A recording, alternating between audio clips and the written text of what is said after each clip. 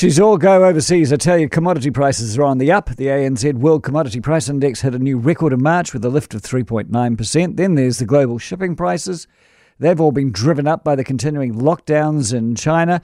So it's all a bit of a mess and continues to change. And Brad Olsen from Infometrics, their principal economist, joins me now. Hello, Brad. Good evening. So how badly is China affecting this? Well, so far, sort of not as bad as we might have expected, but certainly looking like a key challenge as we move forward. We saw the global dairy trade auction overnight shave off just 1 percentage point from the previous auction. Always going to be a little bit volatile when you lock down part of the world's second largest economy. And of course, for us, New Zealand, that's important because they take a third of our goods exports.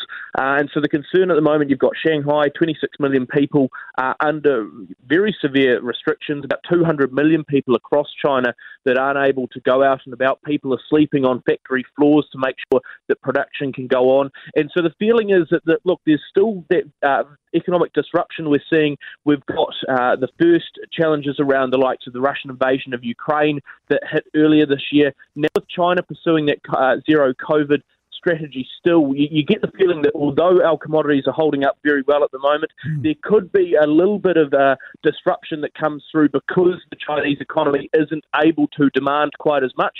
Probably importantly going forward, also real concerns about production and economic activity globally because if China can't produce, if those supply disruptions get even worse and they haven't got any better so far, you do wonder, just how crippling that could be to the bounce back that we're hoping for.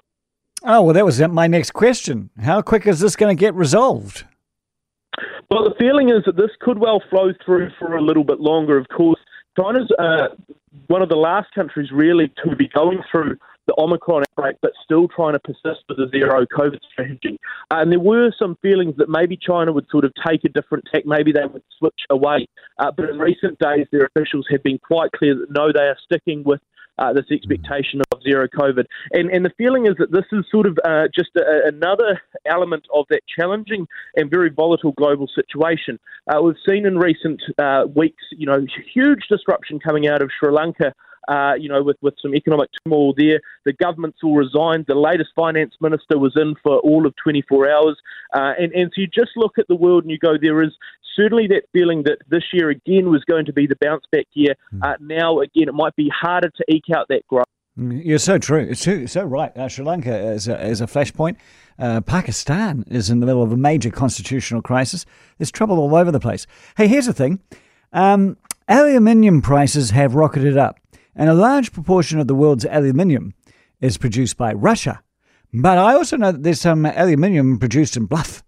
Is this a good thing for us? Oh, absolutely. I mean, those aluminium prices have been rocking high. And look, that general shift in the precious metals market, because everyone is continuing to demand those raw materials, has supported that expectation over the last year that TY is in a much better position than what we were talking about at the start of the pandemic. And you'll well remember, Andrew, that the talk of the town then was a question of how many days or weeks it was going to stay open. Now the question is, well, could it stay around indefinitely? So a real support there, and I guess refocuses New Zealand in terms of, it's not just our primary sector exports. We're looking at those other manufacturing opportunities. We've got to do it right. We're not going to become, a car manufacturer like Japan anytime soon, but certainly with our renewable energy sources and similar, there's some huge potential there for New Zealand going forward. Awesome. Brad Olsen, I thank you so much. Gosh, the poor people of TY. It's up and then down and then down, and it's up and they're gone and they're back and they're here and it's all forever. Goodness me. Welcome to the world of international commodity business.